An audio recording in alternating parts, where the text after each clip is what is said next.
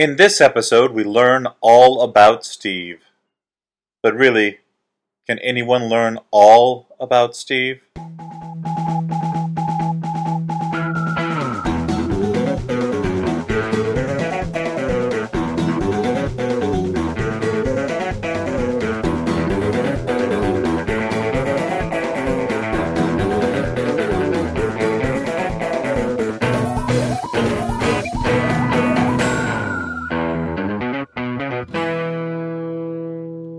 Hey everyone, and welcome to the Flophouse. I'm Dan McCoy. I'm Stuart Wellington. I'm Brock Mahan.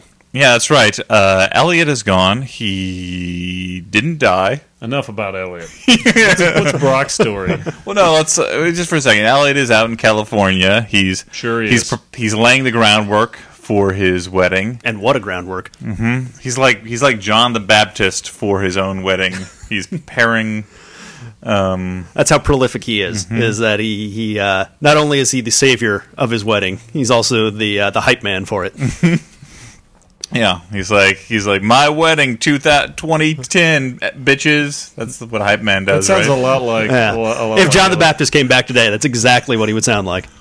But Brock, why don't you tell us a little bit about yourself? Stuart was asking you beforehand, and I said save it for the podcast. Well, I mean, we've done one of these before, and I don't remember all the stuff about Brock, and I want to build. All about Brock. Yeah, I want to be all about Brock tonight. Mm-hmm. Well, I'm a TV writer. I wrote for a show on True TV called The Smoking Gun Presents the World's Dumbest. I'm also one of the editors of a publication that Dan McCoy is a frequent and prolific contributor to called Whim Quarterly. Issues available. Yes, at our website. WhimQuarterly.com. Buy them, please.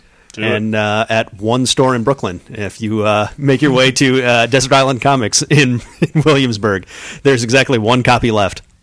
Really? Yeah. Well, that's good to hear. Then you should run, don't walk. Yeah, to that store. Yeah, there's only one copy left. If one of the listeners gets that one remaining copy, we should probably give them some sort of prize. Absolutely, yeah. Send us an email at the folks at whimquarterly.com, and we'll figure out something from the archives to send you. Yeah, Brock was with us once before for Paul Blart Mall Cop. And when we asked him to come again, he said, all right, but I want a really bad movie this time. And I'm very pleased that you kept up your end of the deal. Yeah, no, spoiler alert. In spades, we came up with the Razzie Award-winning All About Steve. Spoiler alert. Wait, is that a spoiler for the podcast? The fact that we watched All About Steve? Guess what? We're talking about a movie. Yeah. We haven't gotten to the big reveal about what movie we're going to watch yet. I mean, it'll probably be in the title of the podcast. Oh, yeah, and you put the movie poster. Yeah, I usually put all the information on the website. What's the movie poster for this one look like? I assume Sandra Bullock figures in it prominently. Okay. Maybe some red boots. Mm-hmm. Yeah. Do you put like a link to the movie trailer, or do I have to go to IMDb for that? I put a link to the Wikipedia synopsis on the page, because sometimes I feel like we are remiss in giving enough synopsis information for people to follow along. So I just feel like if people really want to know what's going on, they can go to Wikipedia beforehand, and then they can understand what we're saying about the movie. I mean, I want to address this. Our mutual friend Brad Stewart. He's no friend of mine. Okay, he criticized us about sometimes getting off the topic of the movies. What? And there's a lot of digressions in the Flophouse. What? And I think that the thing is, to me, the Flophouse has always been a comedy show. Wait a minute. That's about movies. Wait a minute, but I think Dan. Brad thinks it's a movie show that's got some comedy in it. Wait a minute, Dan. Your cat is climbing into a box right now. That's adorable. Okay, well, that's point illustrated. That's a sort of digression that I'm sure Brad is talking about. I mean, if this was a video podcast and we could show the cat going into the box, I think that everyone would agree that it's adorable. Okay, let me describe it. It's hilarious. And wait, the cat's now smelling the table. Okay. Which, believe me, is more adorable than going into the box. Yeah, that's totally... Well, now that what were we talking about? Now that we've angered Brad by spending 12 minutes up top describing something about the cat that he can't see, we watched All About Steve. Okay. Stewart. A comedy, rom-com, right? Mm-hmm. In the absence of Elliot, would you like to take lead on synopsizing this movie? Well, I was going to make Brock do it because he's our guest. Holy shit. All right. And because I don't pay It's that like a close hazing. attention to these movies. Yeah. All right, I'll give it a shot. Well, for starters, I learned much less about Steve Wozniak than I thought I was going to, which was disappointing. But, all right, well, I guess it's the story of a crossword puzzle editor, a cryptoverbalist, I believe. Someone who writes crosswords. And she's very good at her job. She's very good at cranking out crossword puzzles, but somehow can't get that same order into her personal life. She lives with her parents. She has had little success. Her parents, Howard Hessman, and the lady who was in charge of Sparkle Motion and Donnie Darko. That was the guy from Head of the Class, right? Well, also WKRP in Cincinnati, Dr. Johnny Fever. But he was in Head of the Class, right? He was. He was the non Billy Connolly guy. In Just Head of as the Francis Ford Coppola was the director of Jack. Class. Yeah, exactly. All right, so this cryptoverbalist, this crossword puzzle editor, lives at home with her parents. Is striking out when it comes to finding physical companionship of the opposite sex. So her parents decide to set her up on a blind date. With Is it ever established, by the way, how they know Steve? No, it isn't at all. Okay. Yeah. I assume they seem like cool people. That might be just one of their young friends that they like to make. Yeah, I mean, Howard Hessman's involved. Maybe he's like Steve's dealer. It's possible. Sure. Anyway. Like a dealer of what? Oddities, curios. I was thinking marijuana, but it could be rare books. Sure, Okay. why not? Okay. He does have a striking. Howard Hessman in this film has a striking resemblance to Allen Ginsberg. So it could be. That seems like something he would deal in. Rare first volumes, leather bound volumes. And this Steve character seems like he would partake in those. Yeah, he seems like a reader. Yeah, a real Renaissance man. That's what I think of when I think of Bradley Cooper. I think chiseled abs and pecs. I think ridiculous gelled hair. Okay. I think of perfectly manicured chest hair. Come on, Dan. Can you keep it up? Think of it in the air. Wet Hot American Summer. Okay. So continue, Brock. Please. Okay, so yes, Bradley Cooper, a.k.a. Steve. They go out on their blind date. He meets Sandra Bullock's character at her parents' house, and she is immediately smitten. So much so that she has to go upstairs to her bedroom and redo her entire wardrobe. Yeah, to make it more hookery. Yes, I think that's the only way to describe it. Although weirdly enough, she does have believe it or not, she has a few character quirks. One surely being, not. I know, it's shocked me too, but one of them is that she wears, I guess, like knee-high red leather boots all the time. Platform boots, yeah. So she's clearly... Because they make her 10 toes feel like they're, what was it, like 10 friends on a camping trip together. So, spoiler alert, that's why she wears those boots. That mystery is solved. By the way. You'll be wondering all through the movie, why does she wear those boots? And then at the end, there's a monologue that explains why she wears those boots. I thought it was because she worked part-time for a foot fetish website. It's possible. I don't think that writing crosswords is a very lucrative profession. So she needs to work part-time as a foot fetish model. Sure. And being a crossword puzzle editor, she probably knows the exact term used to describe a foot model fetishist. And by the way, crossword puzzle writer, bullshit quirky job for a bullshit quirky rom-com. Anyway, carry on. Okay, so she goes up. She changes her outfit. Steve decides, okay, let's go to a restaurant. They get into their Jeep, and Sandra just cannot contain herself, like a dog in heat, just pounces on this poor Steve. Mauls his face with kisses. Yeah. Would she be a cougar? I don't think that this movie wants us to think that she is a cougar, but looking at her in this movie, technically, probably, she seems like a cougar. Yeah. I mean, how old was she in Demolition Man? I don't know. I mean, she's not in the spring of her years anymore. She's still an attractive lady, but they do not make her look attractive in this movie. Okay. I mean, particularly when she doffs her top, because you can see the wrinkles in her sternum. Like her breastbone is clearly visible through the thin sheen of skin. It's her most prominent feature in that scene. Exactly.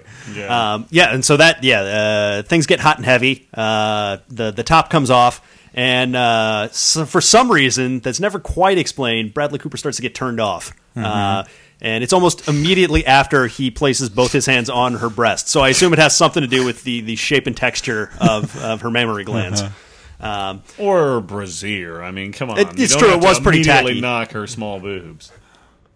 Oh, it was the size? You think it was the size of her breast? Yeah, duh. He's a dude. Okay. God. I mean, some gentlemen like a proportional breast. They aren't large breast fetishists like you are, Stuart. Weird. Okay. Yeah, sorry about getting derailed, Brock. That's fine. Move on. I know that I do a lot of digressions about things. And stuff. Yeah. So Bradley Cooper immediately, I have to get out of this situation. I'm feeling like the audience, this is the most unsexy thing I've ever witnessed or been a part of. Yeah. So he makes up a lie because he's a TV news cameraman. Yeah, he needs a smoke bomb out of there, right? Exactly. And his smoke bomb comes in the form of a fake phone call saying that there's something going on in Boston. And Beantown. Sure. USA. Sorry. now I'm just derailing you not to make any valuable contributions. No, that was hilarious, okay. Dan. Well, sorry, continue. Okay, so there's breaking news in Boston. I gotta go. I really wish you could come, but unfortunately the news is my mistress, and I must heed her beck and call. So the next day, Sandra Bullock is still swooning over this chance encounter in I guess like an '88 Bronco with no backseat. Right. Sure. A real love mobile. Yes, this dry hump on top of softball equipment has been so mind-blowingly erotic that I'm now. That's not a euphemism for a package, right? She decides I'm gonna make a crossword puzzle all about Steve. I'm going to titled All About Steve. Exactly, fact. And I'm going to. Hey, isn't that the title of the movie, Dan? Holy shit! Clever stuff. Continue, bro. So I'm going to deliver this crossword to my editor. He is going to print it sight unseen. It's going to go out to all the 7,402 readers in the Sacramento area.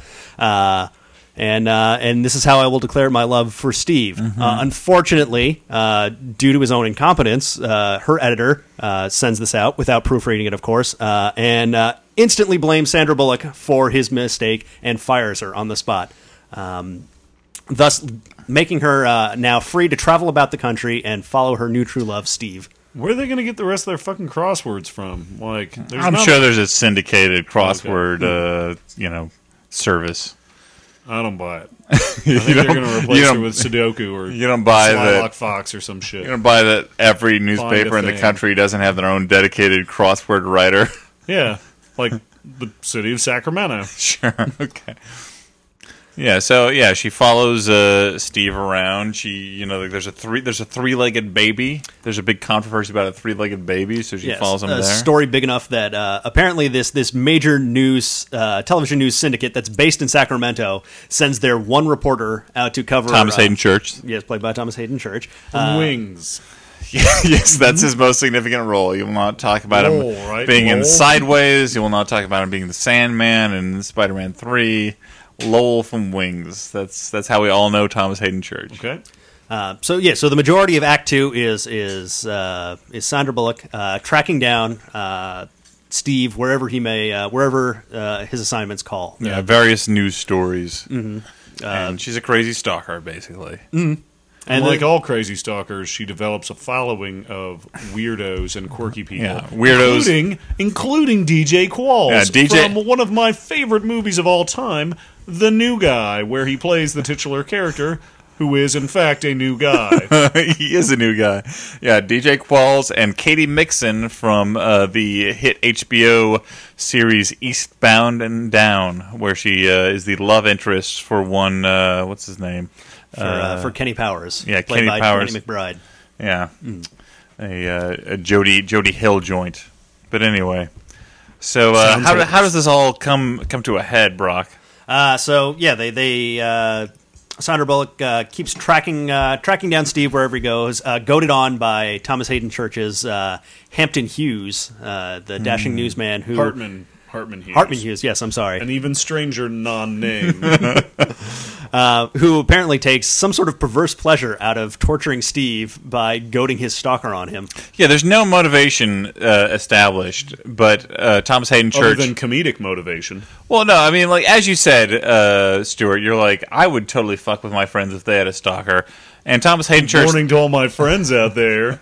That seems to be his only motivation. He pulls Sandra Bullock aside and he's like, look, Steve is in love with you. Don't listen to him if he says any words like kooky or crazy or lunatic. Like, sure. Just Steve wants you. Just follow him around the country. And he takes great joy in letting Sandra Bullock know where Steve will be at any moment in time so she could follow him and harass him sexually. Yeah, pretty much. They wind up in Texas, where a rare hurricane-tornado combination is pounding the Galveston area. They run into some cicadas. There are cicadas in the movie. Then I guess after the tornado, they hitch a ride to somewhere in Pennsylvania, I believe, where a school class of deaf children have fallen into a giant sinkhole. Yeah, there's an abandoned mine. What? They must have not heard the sinkhole. They did not hear Boom. the sinkhole. Boom. Hilarious. Yeah, you showed those deaf children. Hilarious. Yeah, a bunch of deaf children fell into an abandoned mine, and there's a whole, there's a Baby Jessica times 10 situation going on. And Thomas Hayden Church is out there, and Sandra Bullock, following Steve, comes... And she comes and she runs. She's like, she sees Steve across the meadow. And he looks good. Yeah. Like, finally, after so many days of traveling across the country, I'm going to be reunited with Steve. And she runs across the meadow towards Steve. When she said it was kind of higher pitched, and she managed to fit in a lot of trivia, more trivia. As Voltaire said, I disagree with what you say, but I'll defend your the right to say it. I like it. Good. And she runs across the meadow and she falls down the fucking sinkhole directly into it. It's not like a rim shot. It's swish down the mine to its. I was expecting her legs to kick out comically. No, she runs directly into a hole. Like, there's a reason that everyone's there, and like there's firemen, there's a big crane, but she runs right into the hole. Not to get off on too much of a diatribe, but is apparently one of the motifs of the film, which everybody is terrible at their job. Sandra Bullock's editor publishes her crossword puzzle without even looking at it. These Thomas Hayden Church's newscaster is more than willing to just make up stuff on the spot. At some point, Bradley Cooper drops his camera. There's a bus driver who deliberately leaves Sandra Bullock by the side of the road just because she's irritating. Yes, these the teachers that are guarding this class of deaf children let them aimlessly just run ahead of them, and then they miscount the number of deaf children that get pulled out of the hole. Yeah, there's no buddy system here. Like, there's one child who is still down there when Sandra Bullock falls down into the hole. Yeah, when she does like a Pepe Le Pew, like floating on winds of love after Bradley Cooper and falls down the hole. But anyway, to wrap up the story, Sandra Bullock figures out a way to do like a counterweight thing with the crane. Like, the crane has already like fallen halfway down the sinkhole, so they can't use it normally, but she figures out a way of like using it as like a pulley and like pulling a counterweight. And Thomas Hayden Church has like jumped down the hole because he feels guilty about luring Sandra Bullock out here so she can fall down the hole. And so Sandra Bullock just adds a few more rocks to the counterweight, and she gets up out of the hole. Apparently it was a rock mine. And she, but not until after she's had her like Smeagol and Gollum like moment where she talks to herself for a while in front of this deaf girl. And the deaf girl says that she talks too much. Well, she doesn't say that; she signs it. It's not the same. But that's the irony of it. Oh, right. Yeah. But then at the end, Bradley Cooper has come to realize that Sandra Bullock is special and not just in a mentally deficient way. In the words of the TV newscast that he overhears, she's crazy smart, like Ted Kaczynski, and he thinks that's an unfair characterization of totally her. Unmotivated. This other channel. Ted Kaczynski was smart in a completely different way. This other channel is smearing Sandra Bullock for no reason. This woman who's just fallen down a hole. Like, that's all they know about her. Like, granted, she fell down the hole because she's an idiot. It's true. Or very unobservant. But then they're like, "Oh, she's crazy smart, like this homegrown terrorist." And then Bradley Cooper defends her by saying she sees things other people don't see, which does not include holes in the ground, because other people see that, but she's quite oblivious. But if anything, you're better off in life being able to see holes in the ground than any sort of hidden insight into people's souls or erudite knowledge. But Sandra Bullock makes her way out of the hole. But if she hadn't fallen in that hole, that deaf girl probably would have gotten eaten by chuds or magmen or some shit. Mole people. No, it's fine. It was all to the good. But and also Bradley Cooper learned that Sandra Bullock had something to offer. Yeah, a lesson. But they do not end up together. Weird. There's not enough. There's not enough there. Where's the rom in this com? There's no rom. There's no rom in this com. Sandra Bullock is hoisted on the shoulders of her supporters, who just support her basically because she fell down a well. That's it. Like, it's baby Jessica all over again. Aspiring politicians fall down a hole. Yeah, exactly. I think that Ace in the Hole taught us that years and years ago. But and Bradley Cooper looks on, shaking his head as if to say, like, "Oh, Sandra Bullock, wicked smart, but we can't have a relationship. But God bless her. Yeah, God bless that. She probably would have been girl. pretty good in bed, though. She would have been a demon in bed. Yeah, like who'd stay on? Nice. That's pretty crazy. Okay, so yeah, that was pretty much. Oh, Jason Jones is in this. He's funny. A lot of fucking people are in this. Carrie Kinney Silver from The State and Reno 911 has a small role. As we said, DJ Cole, Katie Mixon, MC Gainey, as people know, is Mr. Friendly from Lost, was in this movie as a trucker who gave Sandra Bullock a ride. It's good casting. Wait. Yeah, like the as I said before, like the below the line cast is amazing on this movie. Keith David, as you might know from many video game voiceover works. Yeah, or the guy that Rowdy Roddy Piper fought with in They Live. Sure. But he was the boss of Bradley Cooper and Thomas Hayden Church. Like, a strong cast. They all read the script for All About Steve, and they're like, "Sign me fucking up." And I might point out that Steve's boss is terrible. He, just to continue that theme, he frequently puts things on the air live without any sort of pre-taping or without any sort of coaching as to what's actually going to be covered. That sounds about right. Yeah, there's a thing where there's a hostage situation where like there's a dead horse, and Thomas Hayden Church is making a big deal about the dead horse, but apparently the dead horse is just trained to fall over when he hears a gunshot, and there was a backfiring car. And so that was a big story that went out live. It was a very unfunny scene that we all had to watch. Yeah. Which, pardon the digression again, but how much longer is a backfiring car going to be able to be a comedic trope? I mean, nobody has standard transmissions anymore. It's all automatic. Cars don't backfire anymore. You're ruining me living in this neighborhood, Brock, because for the audience, for the people who don't know where I live, which would be all of the Flophouse audience, I live in not a terrible neighborhood, but a neighborhood where I constantly hear things where I'm like, are those gunshots?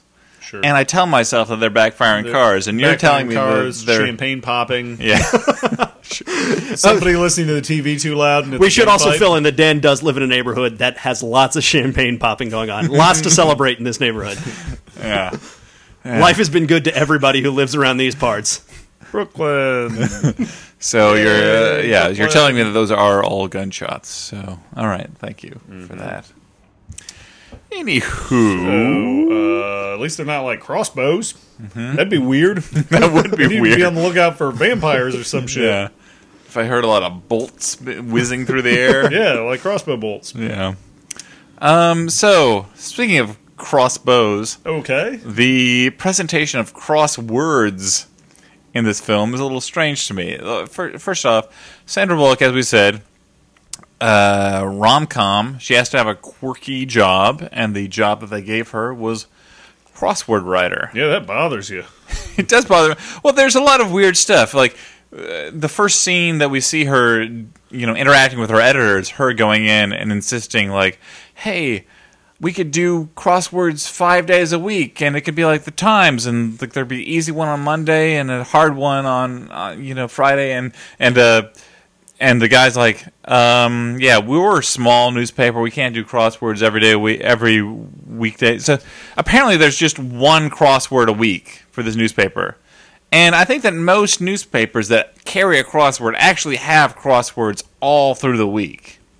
I think that's if only typical. so people will, will read it every week and I think that crossword. I mean, as print fails, like the crossword is actually something that is still popular. People actually care about it. I mean, it's now that the Sudoku has come along, it's less popular, but people care about the crossword. So that was weird to me. Number one.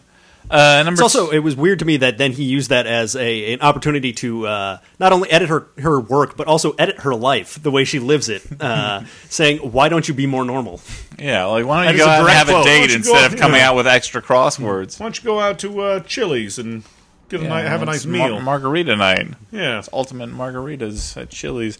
But also, All About Steve, as we talked about, this crossword got through the... got greenlit.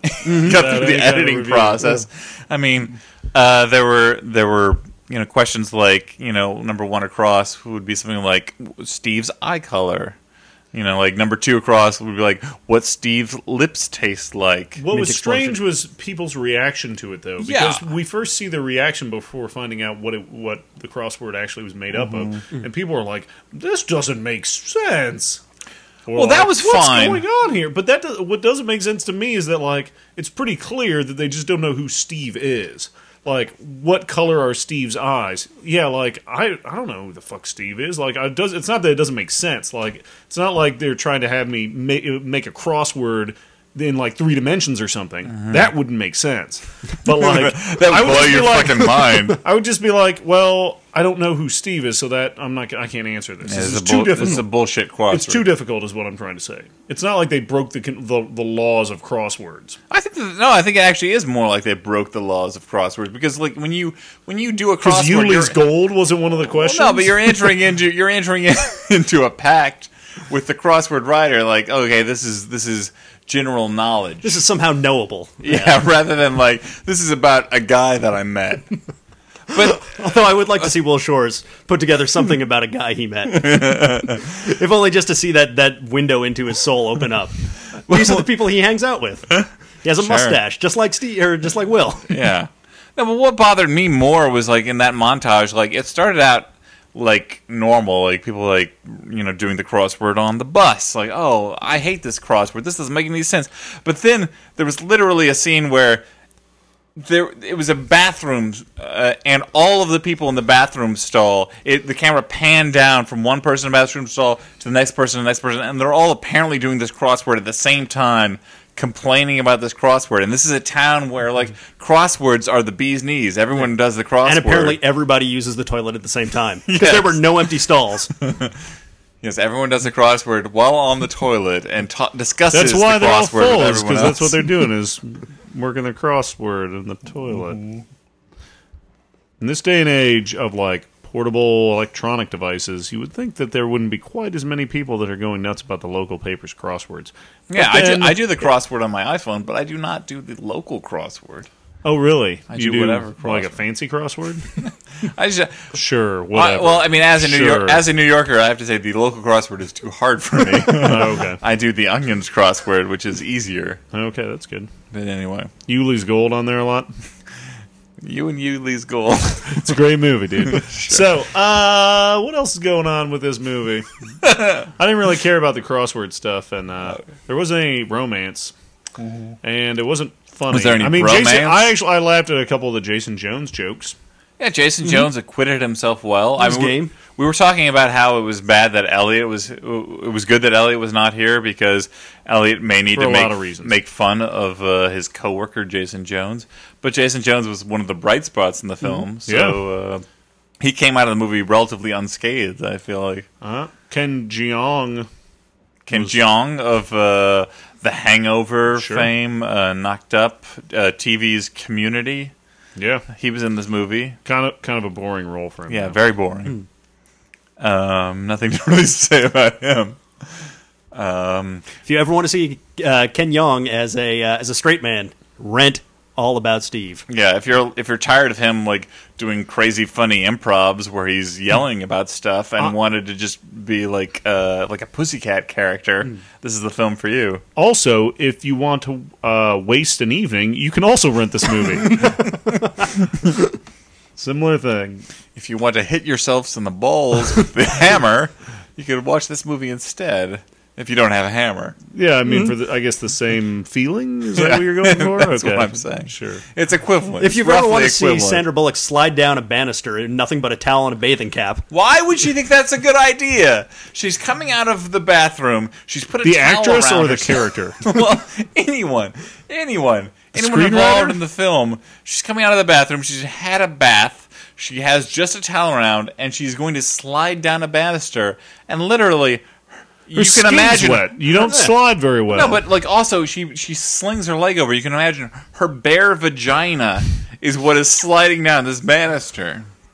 You're looking at me, Stuart. I'm thinking about a bear's vagina right now. Yeah, I thought you were looking at me as if you weren't imagining that, but that's the only thing you can think about. It's like she is nude and she's sliding down this banister. It's an image that gets stuck in your head, and it makes you realize why some people have sex with Nazis. I guess you're right. If you've ever wondered what drove a man to stick it into some white supremacist tattooed lady, it is that scene in the film. Topical. Oh right, the cowboy feller that she was married to, Jesse James. Yeah, of the James gang, famous bank robber. He fell out of the time machine, right, into a tattoo parlor, and married Oscar winner Sandra Bullock and Razzie winner, right? Yeah, she won a Razzie. One of them Razzies. No, we should talk about that because she is desperately committed to this part. Like, she is really pouring her heart and soul into this, and the movie is not giving back to her. Like, this is an ill-conceived role. This role is supposed to be lovably quirky, but you watch this film and you're like, this woman has a mental disorder of some kind. Like, she is way down on the Asperger's scale. Like, she has a disability. No, clearly, yeah. Yeah. It's not her bad highlights. Boom. Boom. Zing. Boom, hairdresser. Now, I was about to make a comment like it might not be fair for her to get a Razzie because, I mean, her part's just written really poorly in a really poorly written movie in general. But and as people reported, she was a good sport. She showed up to the Razzie. She accepted her Razzie in person. And I guess when you're nominated for an Oscar, like it's not like they're like, oh well, the only reason they're winning is because they got like their part was written really well. I mean, so I guess it's her fault. Certainly not true for The Blind Side. Zing, boom, man, good one, dude. Anyway.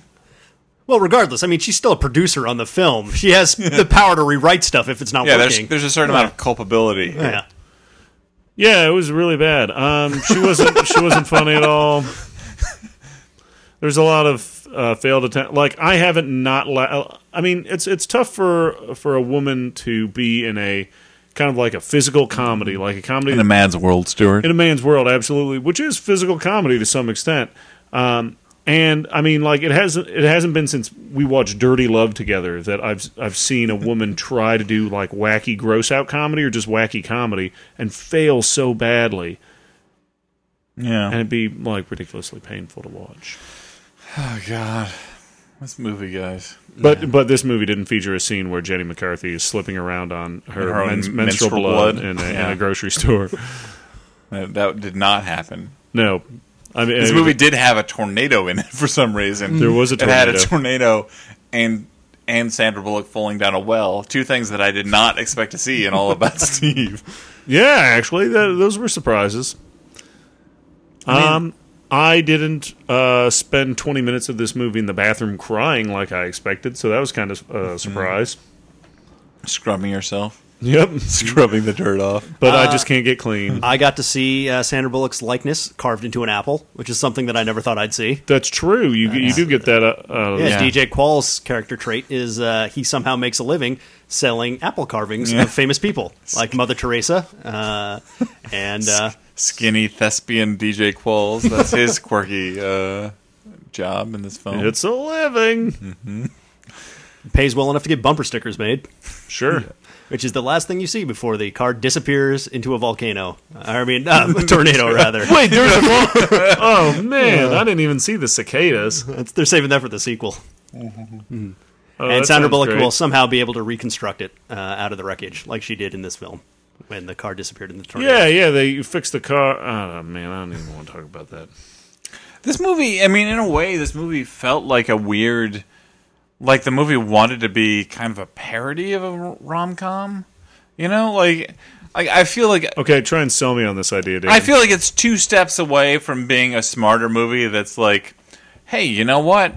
Every fucking protagonist in a romantic comedy is actually mentally ill. And what they're doing is stalking, and it's crazy. But this movie did not have the courage of its convictions, because halfway through the movie, they start making Sandra Bullock a lovable misfit, and at the end of the movie, Bradley Cooper is like, oh, you know what? She's just a sweetheart, you know? She's people don't understand her. She's smart, and she's funny, and she's great, and someday she's going to find someone who really makes her happy. You know, but like, up until that point, like, it kind of felt like it wanted to be a little smarter than it was, and be like, you know what? These people are fucking loons. And you should be afraid of them. Yeah, definitely. I mean, the way the characters up until about the midpoint of the film react to Sandra Bullock's character is completely rational. I mean, they openly tell her to her face that she is insane and that she shouldn't be behaving this way, and she is acting like a sociopath. And that she makes a lot of these choices that are typical romantic comedy choices, like just up and like running along to go see this guy. And, like, even the world starts going against her a little bit. Like, the bus driver's like, man, this fucking bitch is crazy, and kicks her off the bus, or, like, tricks her to get off the bus. And it's almost like the world is trying to, like, show you that this person, like, that kind of behavior is not going to actually succeed for you. Yeah. And in a way, it doesn't, but it's terrible to watch. Oh, God. I don't know. I think that we need to shut it down, guys. I think we need to make our final judgments on this film. Okay. So, to sum up again, for people who don't listen regularly, the categories are: is this a good, bad movie, a bad movie, or a movie that you actually kind of liked in some way? Stuart, I'm going to go to you first, because you were staring pensively off into the middle distance while wearing my hat. I'm actually kind of divided on this one, because it is a terrible movie, and it isn't really that much fun to watch, but there's enough stupid stuff in it, and enough stuff that is really questionable. A lot of the decisions are questionable, that it makes it like you kind of want to watch it, because it's kind of fun to watch this terribly made movie. And a lot of people that have been good in other things, like Keith David, for instance, getting a chance to act in a movie. So I can't completely say one or the other. This is a terrible movie, though. Okay. It doesn't really work on any level. Brock, what do you have to say about it? I would say that this is a bad movie. Okay. If it's good if you want to be infuriated by loose threads that are never explained, by the fact that it could not have been written if not for Wikipedia. The amount of trivia that is crammed into Sandra Bullock's dialogue.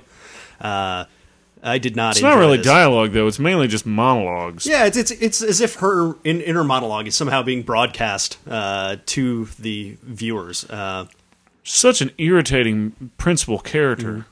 Like a character that every time she's on the screen, it makes you want to go into the other room. And that's a large portion of the movie. Yeah, true. I'm going to go, it's going to be a full spectrum. I'm going to give this a marginal good, bad rating, because I feel like this movie's a weird duck. There's like individual jokes in it that are actually genuinely funny, because like someone involved in it had like some instincts to do like smart things. I mean, like there's good casting. There's some like really like wacky stuff that is kind of funny, but like those good jokes are not connected to anything larger. As a movie on the whole, it's like completely ill-conceived. The main character, as we said, is a lunatic who you don't have sympathy for, because she's just irritating and she doesn't have any like social sense of anything at all. However, like part of the movie like wants to be a little subversive and point out the fact that she's a lunatic who you should not be sympathizing with. But then the movie goes soft and, wants to have it both ways and have her, be a lovable misfit. But there's enough stuff in it that's just, so well-conceived that you have to see it. I kind of want to recommend it as a good bad movie. The thing is that it's there's large chunks of the movie where they're trying to get across this message of just be yourself. Oh, Sandra Bullock, this quirky person. She's an original, but no, in fact, she's an autistic person. And not to say anything bad about autistic people, but you don't want to be one. Well, if you had the choice. Yeah, but what I'm trying to say is you're not I want to be a crazy autistic person. Nobody's going to say that. Not even an autistic person. So I don't that point doesn't work because she's not just a quirky creative person. She's a person with a handicap. Mm-hmm. Well, we're gonna hear from a lot of people with autism. I feel like after you've. I'm sorry. Crisis averted. It's okay. All right. Well, now that that's been done, I'm gonna move on to sort of mailbag. This is not technically the mailbag. We're gonna talk about some of the comments on the last episode. Okay. First off, we got a comment about how we were looking for Flophouse babies, people who were conceived during the Flophouse. And Guardo, the gentleman who has the Hotcakes podcast, who couldn't remember my name for a while, but then apologized for not knowing my name. Sure. Says you're not that memorable, I guess. Yeah, no, we've established that. Stan, right? Stan McCoy. All About Stan.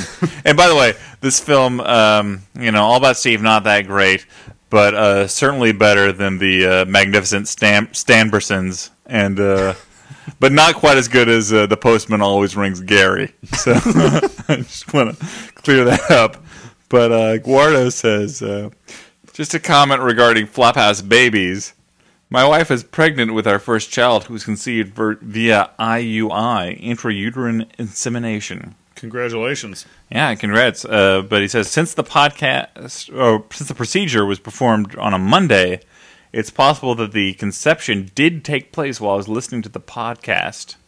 More specifically, it would have been the Dragon Ball Evolution episode.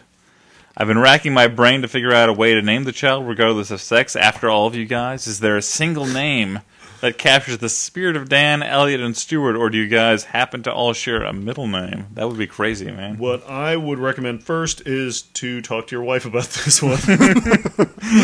Number one. Yeah. Yeah, I don't know. Eldanuart? Yeah, Eldanuart. I think there's something very medieval about that name. I think sounds like a forgotten knight. I think that's currently the 5th most popular male name. Sounds like a title, like the title of a Spanish robber. Eldanuart.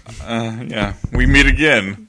I don't want to take anything away from this fine gentleman because, he's the only one who's so far responded to our call. Conceived a baby too while listening to the Flophouse. Exactly, but I don't know whether this counts. I don't know whether insemination counts as conceiving to the flop. Well, it's not like they were fucking. Religion doesn't have to come into this, dude.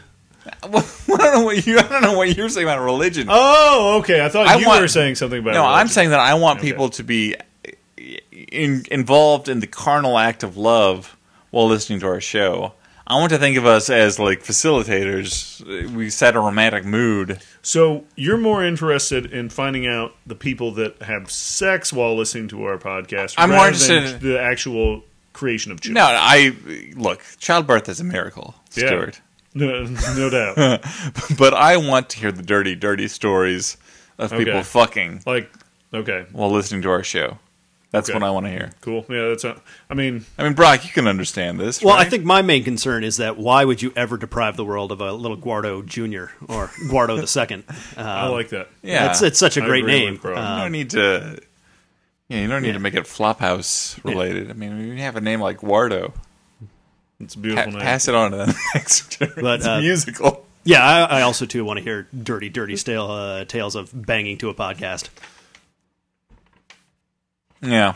I mean, I think about Elliot while I do it. Does that count? That's the only way you can maintain an erection. Yeah. I'm not going to keep talking. So,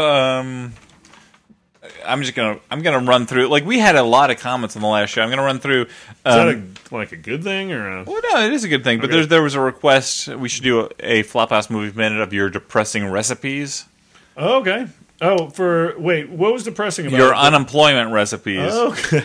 As one of the commenters says, Matt, he says, I was trying to remember all of Stuart's recipes from memory last night, and could only remember the grilled cheese hamburger one. It's a good one. Yeah, what is that exactly? If you Well, don't mind it was, me? Okay, what you do is you've had a hamburger before, right, Brock? I have. Well, I'm going to flip your lid. Imagine instead of 2 buns, Okay. you have 2 grilled cheese sandwiches. And then the burger in the middle? Burger in the middle. Now, let's take that a step further. Okay. Instead of bread, you have Red Baron frozen pizzas. Okay? Okay. And instead of cheese, you have like cream cheese or like Gruyere or Brie. And then for the bottom, we're going to make this even crazier. You have 2 Oreo pizzas. Okay? The dessert pizzas. Okay, and instead of cheese, you have, you'd still have cheese. Probably cheddar. I think cheddar. Yeah, cheddar goes well with most sweets. Something to like an apple pie with cheddar on it. Yeah. So that's and then you have obviously 100% ground beef. I usually go a little bit lean sometimes. Instead of beef, I use bison meat. Okay, because that's a little better for Sure. you. Yeah, a little healthier. Or a little Yeah. ostrich, maybe. I prefer the bison because it makes me feel more like a guy who just killed a bison. Sure. You feel like you're depleting one of the natural resources of this great land. Yeah. Well, what about an ostrich, dude? They're endangered too. Well, it's not indigenous, though. Well, so. yeah. I mean, if I was Australian, it would be, right? Okay, well, sure, fair enough. Anyway, we're going to continue. We're running low on time, actually. Apparently, we had more to say about this film tonight than I thought. Madness. But there was the message boards were on fire, Stuart. Yeah, they were on fire about Back to the Future Part 2. And they were all in agreement that I was right, that there was a paradox in Back to the Future Part 2. I just recommend that everyone listening goes to theflophousepodcast.com, www.theflophousepodcast.com, and reads the comments about Back to the Future Part 2 and the paradox inherent in it. Are you talking to our listeners or I am me? I'm talking specifically to you, Stuart, because you seem so disinterested in my long digression about Back to the Future. Biff World argument? No, it was not a bit. Go back and listen to the Law-Abiding Citizen. But there was a commenter that said specifically that he finds it amusing that all of the comments about on the message boards were about Back to the Future and not Law-Abiding Citizen. That was Well, apparently that was like an open and shut case. Like there was nothing more that can be said about Law-Abiding Citizen after what we said. there's so much. There's a rich vein to dive into with the Back to the Future films. Yeah, Law-Abiding Citizen, you've been served. Stick a fork in that movie. It's been properly Step cooked. up to the streets. Sure. Are we going to watch? There's a 3D one of those coming out. Are we going to watch that? Holy shit, we are going to. Well, that's this summer. It'll be weird, though, because, can we watch in 3D on the TV here? We might have to go to the movie theater. We may have to go to the movie theater and do a Flophouse Excursion. Field trip. Which we'll let everybody know when we're going so we can get a theater bursting with Flophouse fans. Sure. I'm sure that'll happen. Now, the next thing that we do here is we talk about movies that we actually enjoyed. Just to make us seem less like jerks. And so, Brock, I know that you've put a lot of thought into this. I have. So This is a what do you movie wanna that I saw recommend? recently with Elliot. It's entitled A New Leaf. It's written and directed and starring Elaine May. It's one of her first filmmaking efforts. It also stars Walter Matthau as a incredibly, obscenely rich millionaire who has lost all his money through his profligate ways.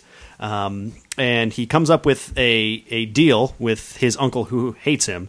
Basically, loan me $50,000 for the next 6 weeks, and I will find somebody that I can marry and then live off of for the rest of my life. And what Walter Matthau then hides from his uncle is that if he doesn't find a wife within 6 weeks, he is going to kill himself. So it's a whirlwind tour of all the freakish women of high society, and eventually, right before the end of the 6 weeks, he finds Elaine May's character, who's quirky but charmingly so, and a botanist. Unlike Sandra Bullock. Exactly. It's the quirks are maintained. She actually shows proficiency at her job, which is botany.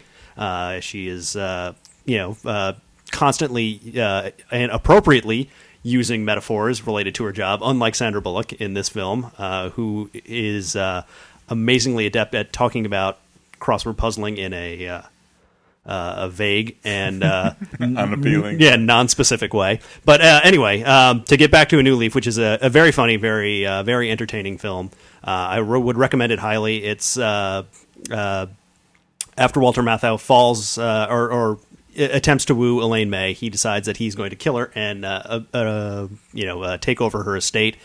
But as time goes on, realizes that he has second thoughts about his course of action. It also stars a surprisingly sexy Doris Roberts, which is a side of her that I never thought I would see. I'm not surprised. Okay, but yeah, very entertaining. It's a rom-com that is heavy on the com, which is will be a nice palate cleanser after anybody who dares to watch All About Steve. Well, I haven't watched anything new recently. I haven't had time to watch anything new recently that I would recommend, but I did rewatch The Man Who Wasn't There, which is a Coen Brothers movie that I feel was unjustly forgotten. I agree with you 100%. I think that every day that goes by, I think that might be their best film. Really? Yeah. I don't know if I would go that far, but it's a very strong movie that, it came... Did it come directly after Fargo or directly after Oh Brother, Where Art Thou? Yeah, it came. I think it was even the same year as Oh Brother, Where Art Thou, or at least within the same 12 months. Because it was, it came back to back really quickly, and for whatever reason, I agree with you. Sort of slipped off the radar for whatever reason. And I like Oh Brother, Where Art Thou a lot, but I actually like The Man Who Wasn't There better, and I like The Man Who Wasn't There better than some of the later Coen Brothers movies that have gotten sort of more respect because it's more Coen-y. Like, it has a lot of distilled Coen-ness, and it's beautifully shot. It's, it's a pastiche, but it's not, like, slavishly so. Like, it has its own thing going on. It manages to take all of these cultural, like, signifiers from the time period that it's set in and turn them into something new. And I feel like the end of The Man Who Wasn't There is actually deeply moving. Absolutely, yeah. I mean, it's an incredibly funny film, but at the same time, there's like a rich vein of sadness that gets mined frequently. And Billy Bob Thornton's his performance I always find fascinating, and how much he's able to convey without doing anything. Well, I think the Coens, the rap against them is always that they're like these unsympathetic puppet masters, but I feel like I feel like that's people who I actually, like, I said this online, like I was writing something. I feel like this is people who confuse being nice with being good. Like the Coens do not ever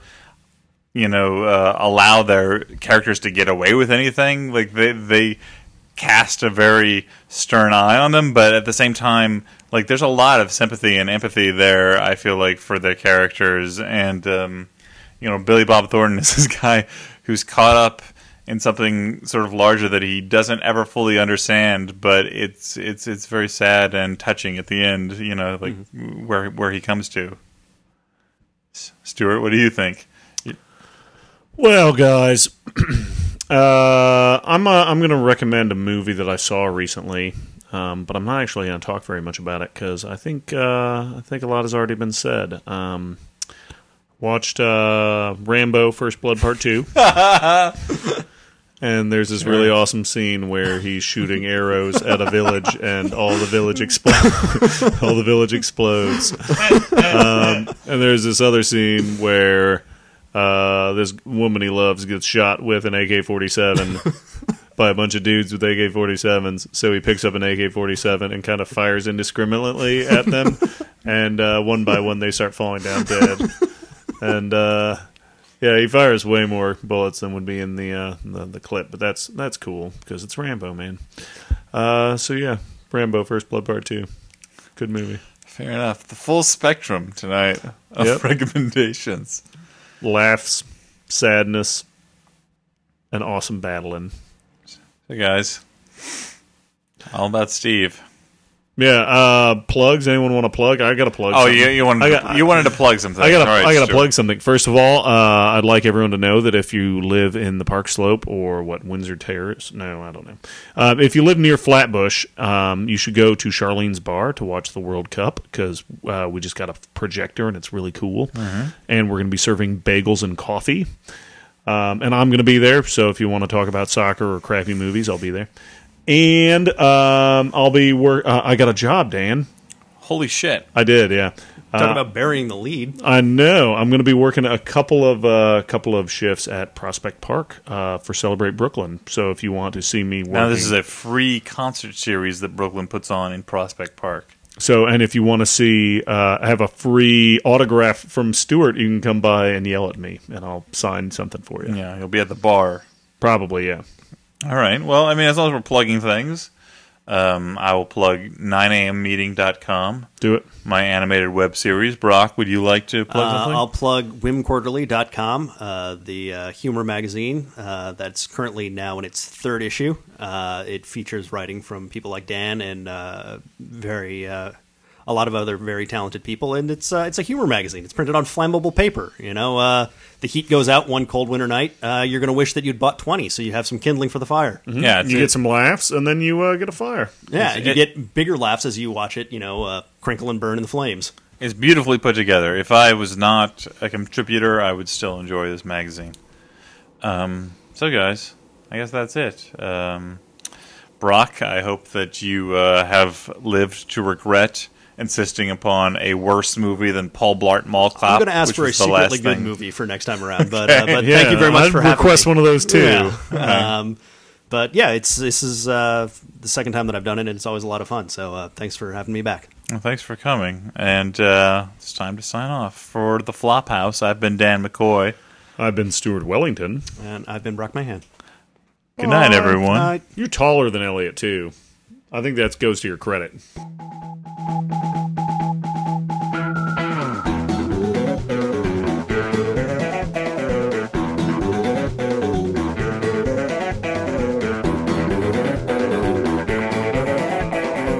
I mean, I don't have any. I don't have a background in. I'm not a working screenwriter or anything, Dan.